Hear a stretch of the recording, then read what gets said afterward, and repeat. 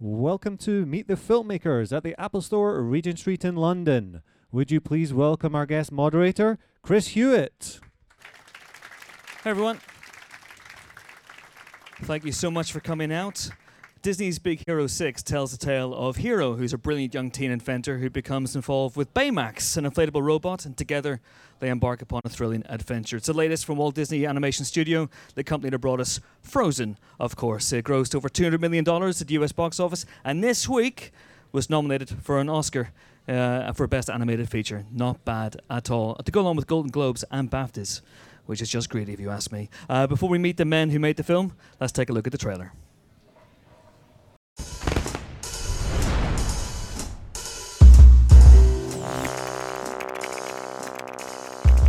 All right, let me get this straight. A man in a kabuki mask attacked you with an army of miniature flying robots. Microbots? Baymax, tell him. Yes, officer. Microbots? Yeah, he was controlling them telepathically with a neurocranial transmitter. Come on! I am not fast. Yeah, no kidding! Go, go, go, go! So Mr. Kabuki was using ESP to attack you and Balloon Man.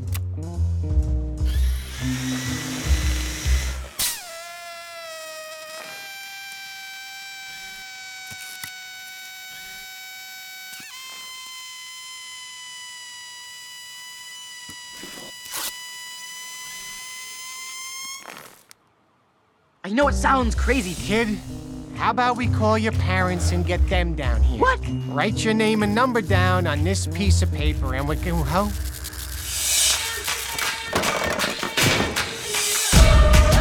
gotta catch that guy. But first, you're gonna need some upgrades.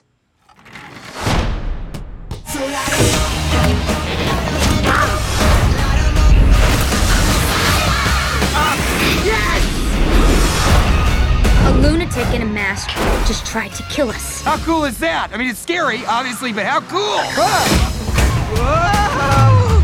What's wrong with you? Low battery. You home, sweetie? We jumped out a window. Who's that? We jumped out a window.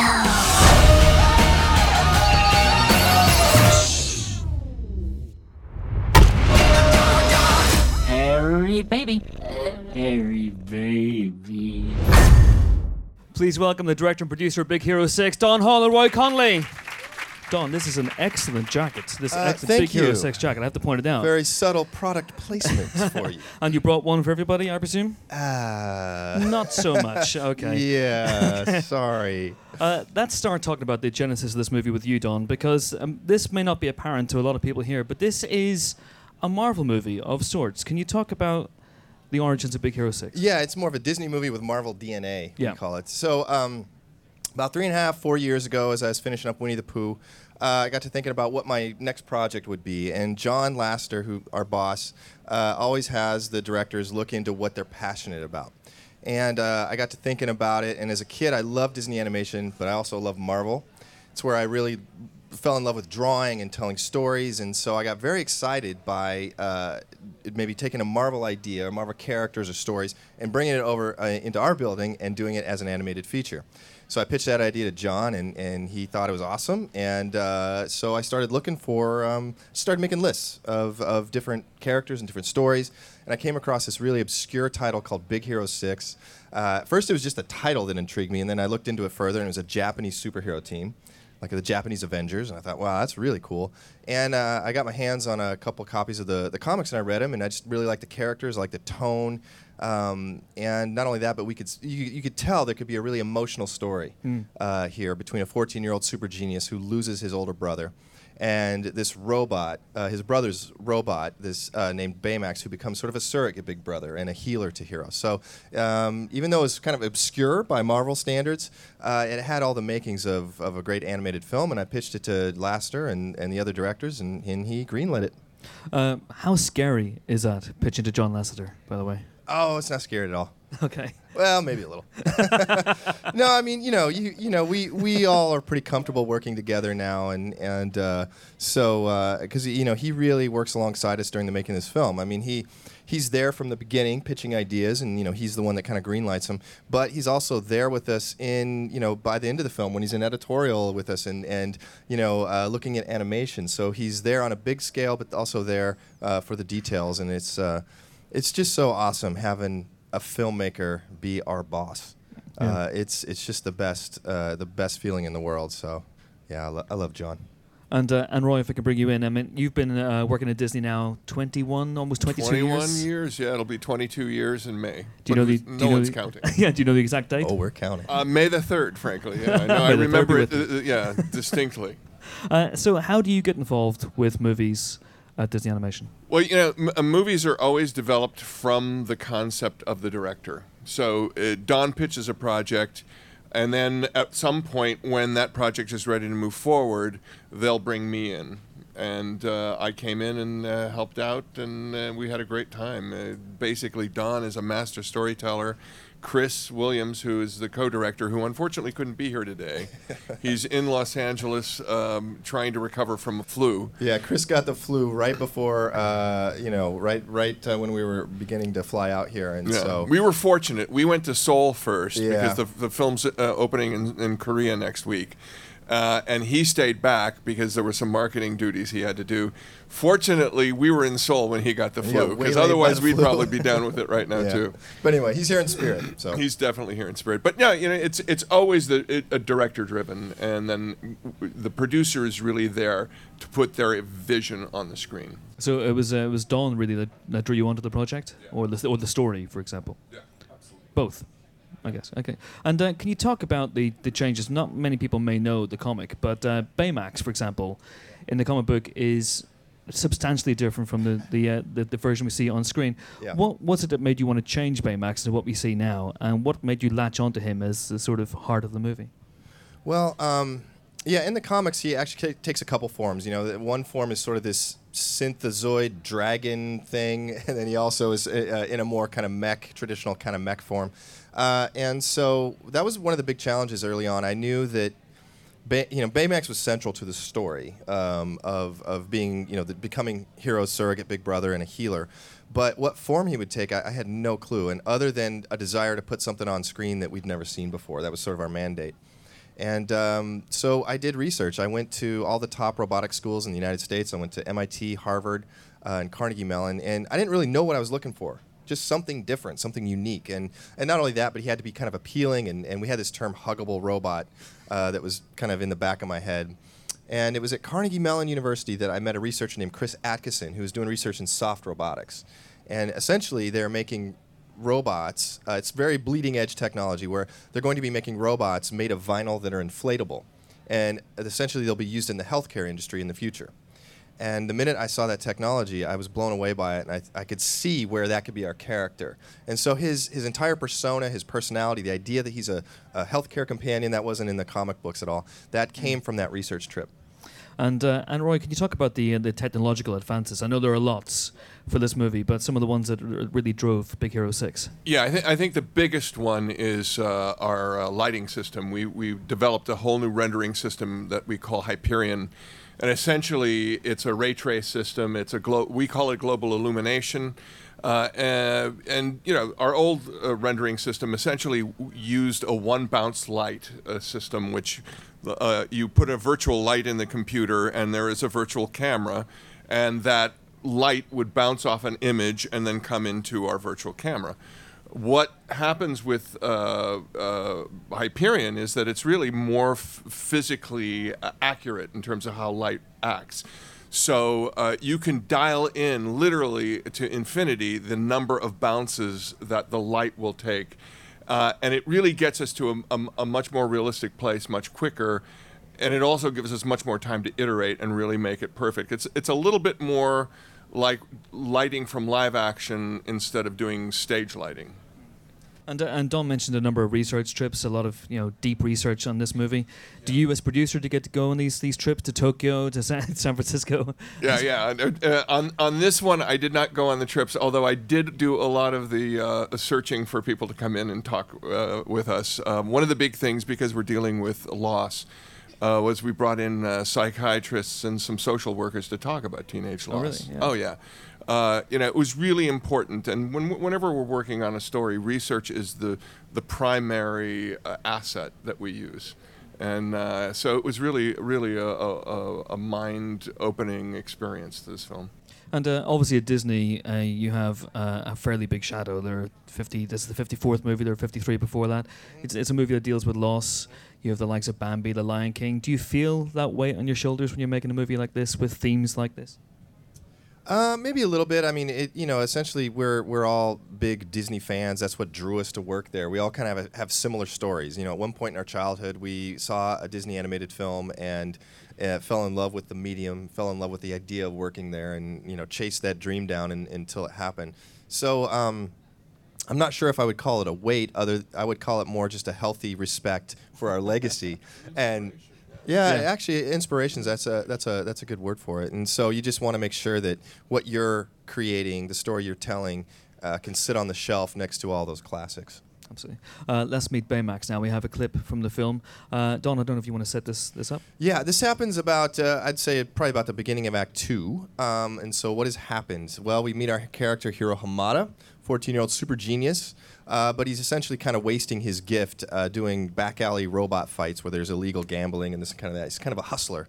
And his older brother Tadashi, who's also a roboticist, wants to get him interested in going to college and stop wasting his time in back alleys bot fighting gangsters. So he inspires Hiro by taking him to his college and meeting his friends who are working on all these really cool projects. And Hiro does get inspired to go to college. And so he applies himself, he makes an invention, and there's sort of a expo type of thing to get into the school. He presents his invention, which are these really cool things called microbots.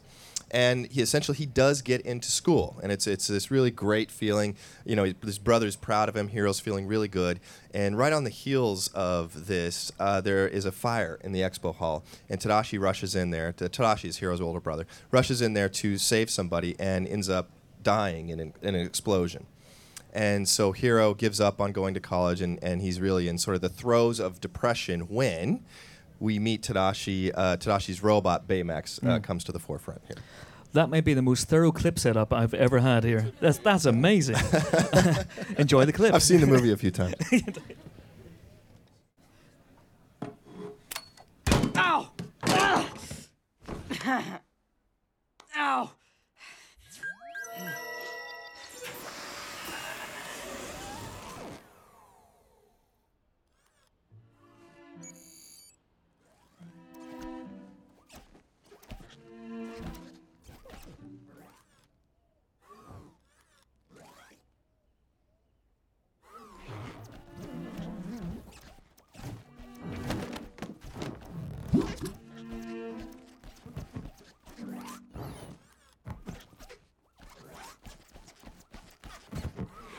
Hello, I am Baymax, your personal healthcare companion. Hey, Baymax, I didn't know you were still active. I heard a sound of distress.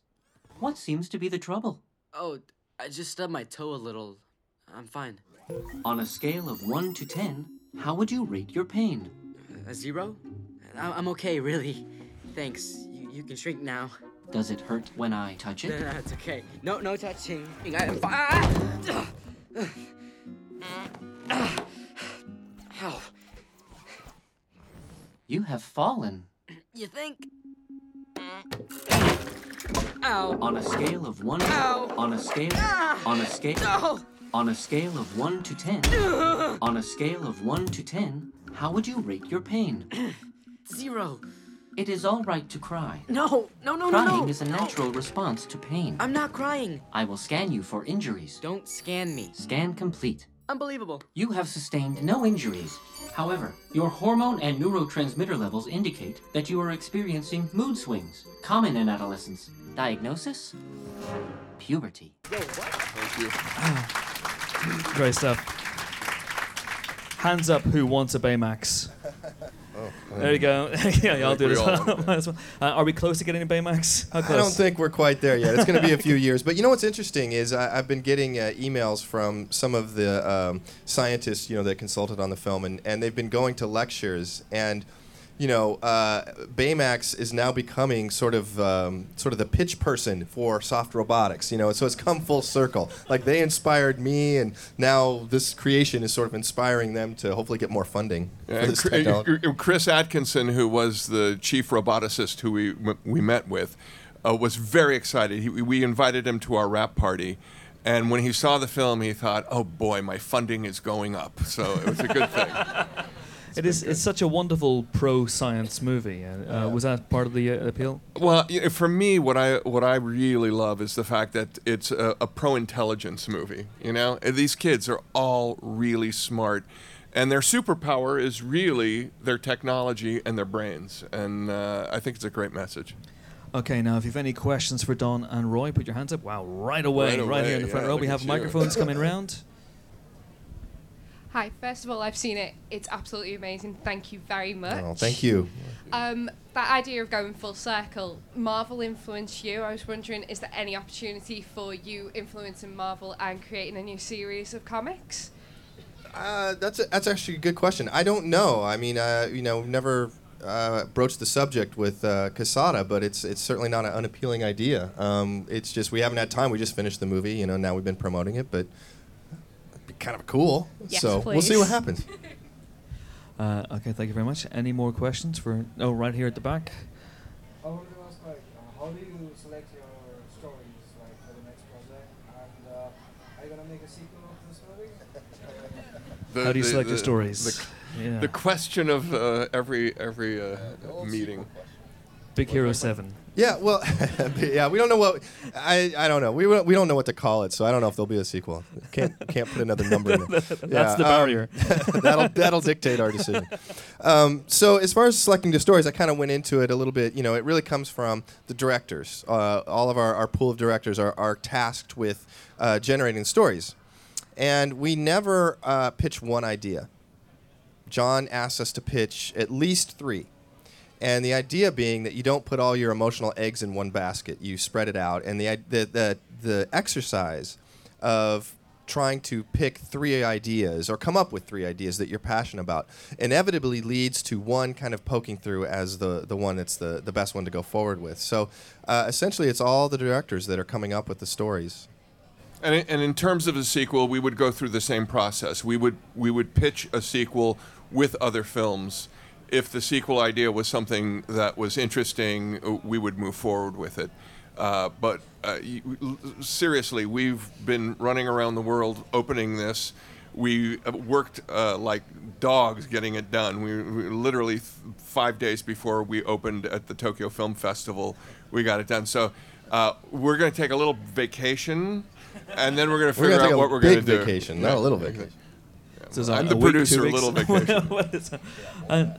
And Roy, can you talk about your involvement as well in the story process? What's that like for a producer at Disney? It's great because I'm in the room pretty much with the story team all the way. I actually come from kind of a development background, so that's probably one of my favorite aspects of the film.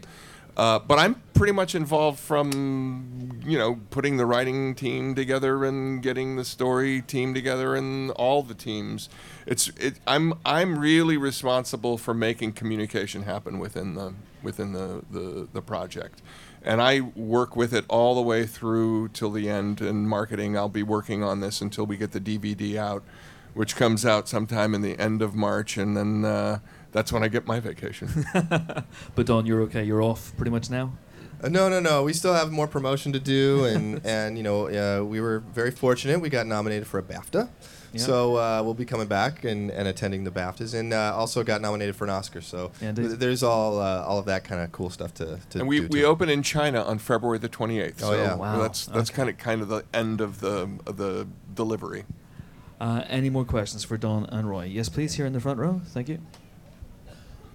Yeah, right there, guys. I was basically just wondering, obviously you see at Carnegie Mellon they were kind of working on a lot of soft robotics. What were some of the other universities, such as MIT, kind of working on? Say, if Baymax wasn't inspired by soft robotics, what could we potentially have seen kind of in this movie if it was inspired by another topic of robotics? That's a good question. Oh, you mean if I didn't go with soft robotics, what other kind of form? Yes. Interesting. Well, the one thing we did know, and we should talk about the uncanny valley. Yeah. Well, there's a certain term in robotics called the uncanny valley where, and I saw some of these robots, where they get too humanoid and they get really creepy. And so we definitely wanted to stay away from that. And that's why we chose to go really simple and kind of elegant with Baymax's design. You know, we wanted him to be kind of almost a blank slate. I mean, there's not a lot there to express with. It really challenged our animators to come up with a way for this character to express. And subsequently, I think you actually kind of project yourself onto Baymax because he is such a blank slate. As far as other technology goes, that's I'm not sure because I just fell in love with soft robotics, so I can't imagine. Sorry, I'm having a tough time imagining what like another version of Baymax. The microbots kind of came from that as well. I mean, I did see. Well, early on we were looking at nanobots, and I don't know if you guys know what nanobots are, but they're basically robots that are built on a molecular level. And I thought it was really cool technology, but not very cinematic because you can't see them.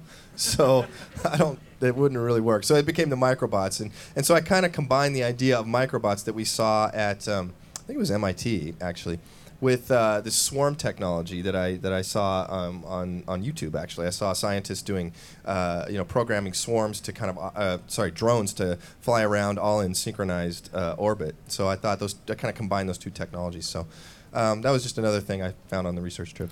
There was something about Baymax and his simplicity that really played into our hand in terms of animation. And our animation team is so strong. And they had a catchphrase that they used. It was unimation for Baymax. And less was more. That was the idea there. So it worked to our advantage. We've got time for a couple of last questions. Let's go here. There's a lady here in the second row. So I've seen the film already as well, but I was wondering, could you talk about the process of developing the secondary characters like Fred, Go-Go, Honey? They're all so great, and how did you come up with them because they're such individualistic characters? Well, thank you. We kind of had sort of a broad stroke idea of the characters, and then once we really start refining them in the writing and the storyboarding process, but it's really not until you get the voice talent that they really come alive. And we auditioned several actors for each of these roles, and I feel like we got the perfect people to play these characters, and essentially they brought so much of themselves to the character. Like Genesis Rodriguez is Honey Lemon.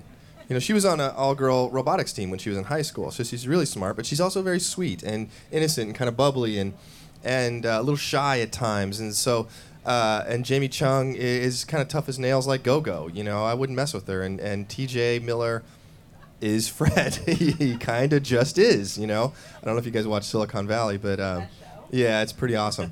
And what we love, too, is that, and Damon is Wasabi. He's not built like him, but, he definitely has the personality of him. So what we love, and Chris and I both love as directors, is when actors come in and they're not just reading lines. It's not just a paycheck. They come in very passionate about the characters and have ideas for the characters and will improv. Because we spend a lot of time crafting scenes. I mean, we work like crazy writing and storyboarding these scenes and getting them just so.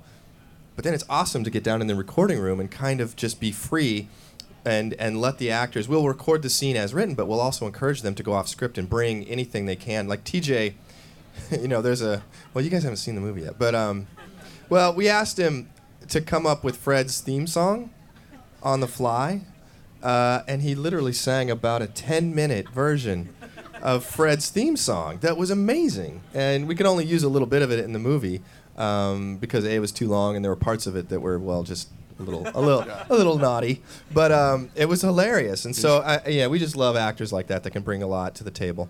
Yeah, we never use voice actors. We always use actors. We always want people who are going to bring something to the role. And this has been, these guys are real friends of the production too. They've been so helpful in terms of getting the word out about the film, and it's been delightful.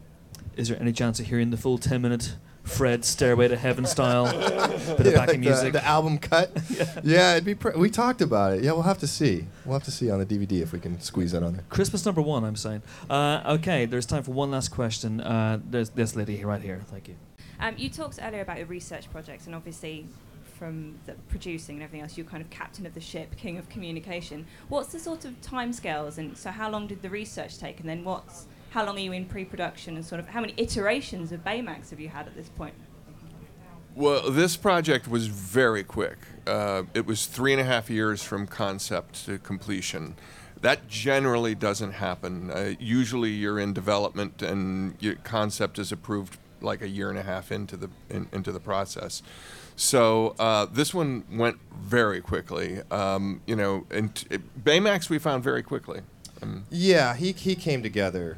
It was lightning in a bottle after that research trip, and from even his design. I mean, we didn't iterate too much. It kind of came out of the box. Shun Kim designed him, and the big question was whether he would have a mouth. And John felt like, no, you don't need it. Just go with the 2 eyes, And at one point he had a little heart, where his chip port is. That was about the 2 modifications we made. That was it. And seriously, the weekend that Winnie the Pooh came out, he was off on the research trip and found Baymax. And that was 3.5 years ago. Yeah. So I have to say, one of the great things about working for Disney is here's a guy who did Winnie the Pooh. I just produced Tangled back in 2010, and we're doing a superhero film. And I think the fact that we have that kind of freedom and that kind of trust from the studio to just, it's all about the inspiration. It's all about the vision. And if we have the vision, we can tell any story we want. And as far as just how long do you spend in research, I mean, you kind of do that throughout the movie. Like anytime a new idea comes up that needs researching, we'll do it. We'll bring in experts or whatever. As far as at the beginning of the show, I probably spent maybe 6 months. Easily 6 months, maybe a little longer, just doing research. I went to Tokyo, San Francisco, and just met with particle physicists and roboticists and people who are infinitely smarter than me. It was at least 6 months to 8 months, of just research. So. That's a lovely note on which to end. Big Hero 6 is out on January 30th. Thank you so much for coming. Thanks for your questions. Thanks, of course. Thank Don you, Hall, guys. Roy Conley. Thank you, guys. Thanks, great. everybody. Thank you. Appreciate it.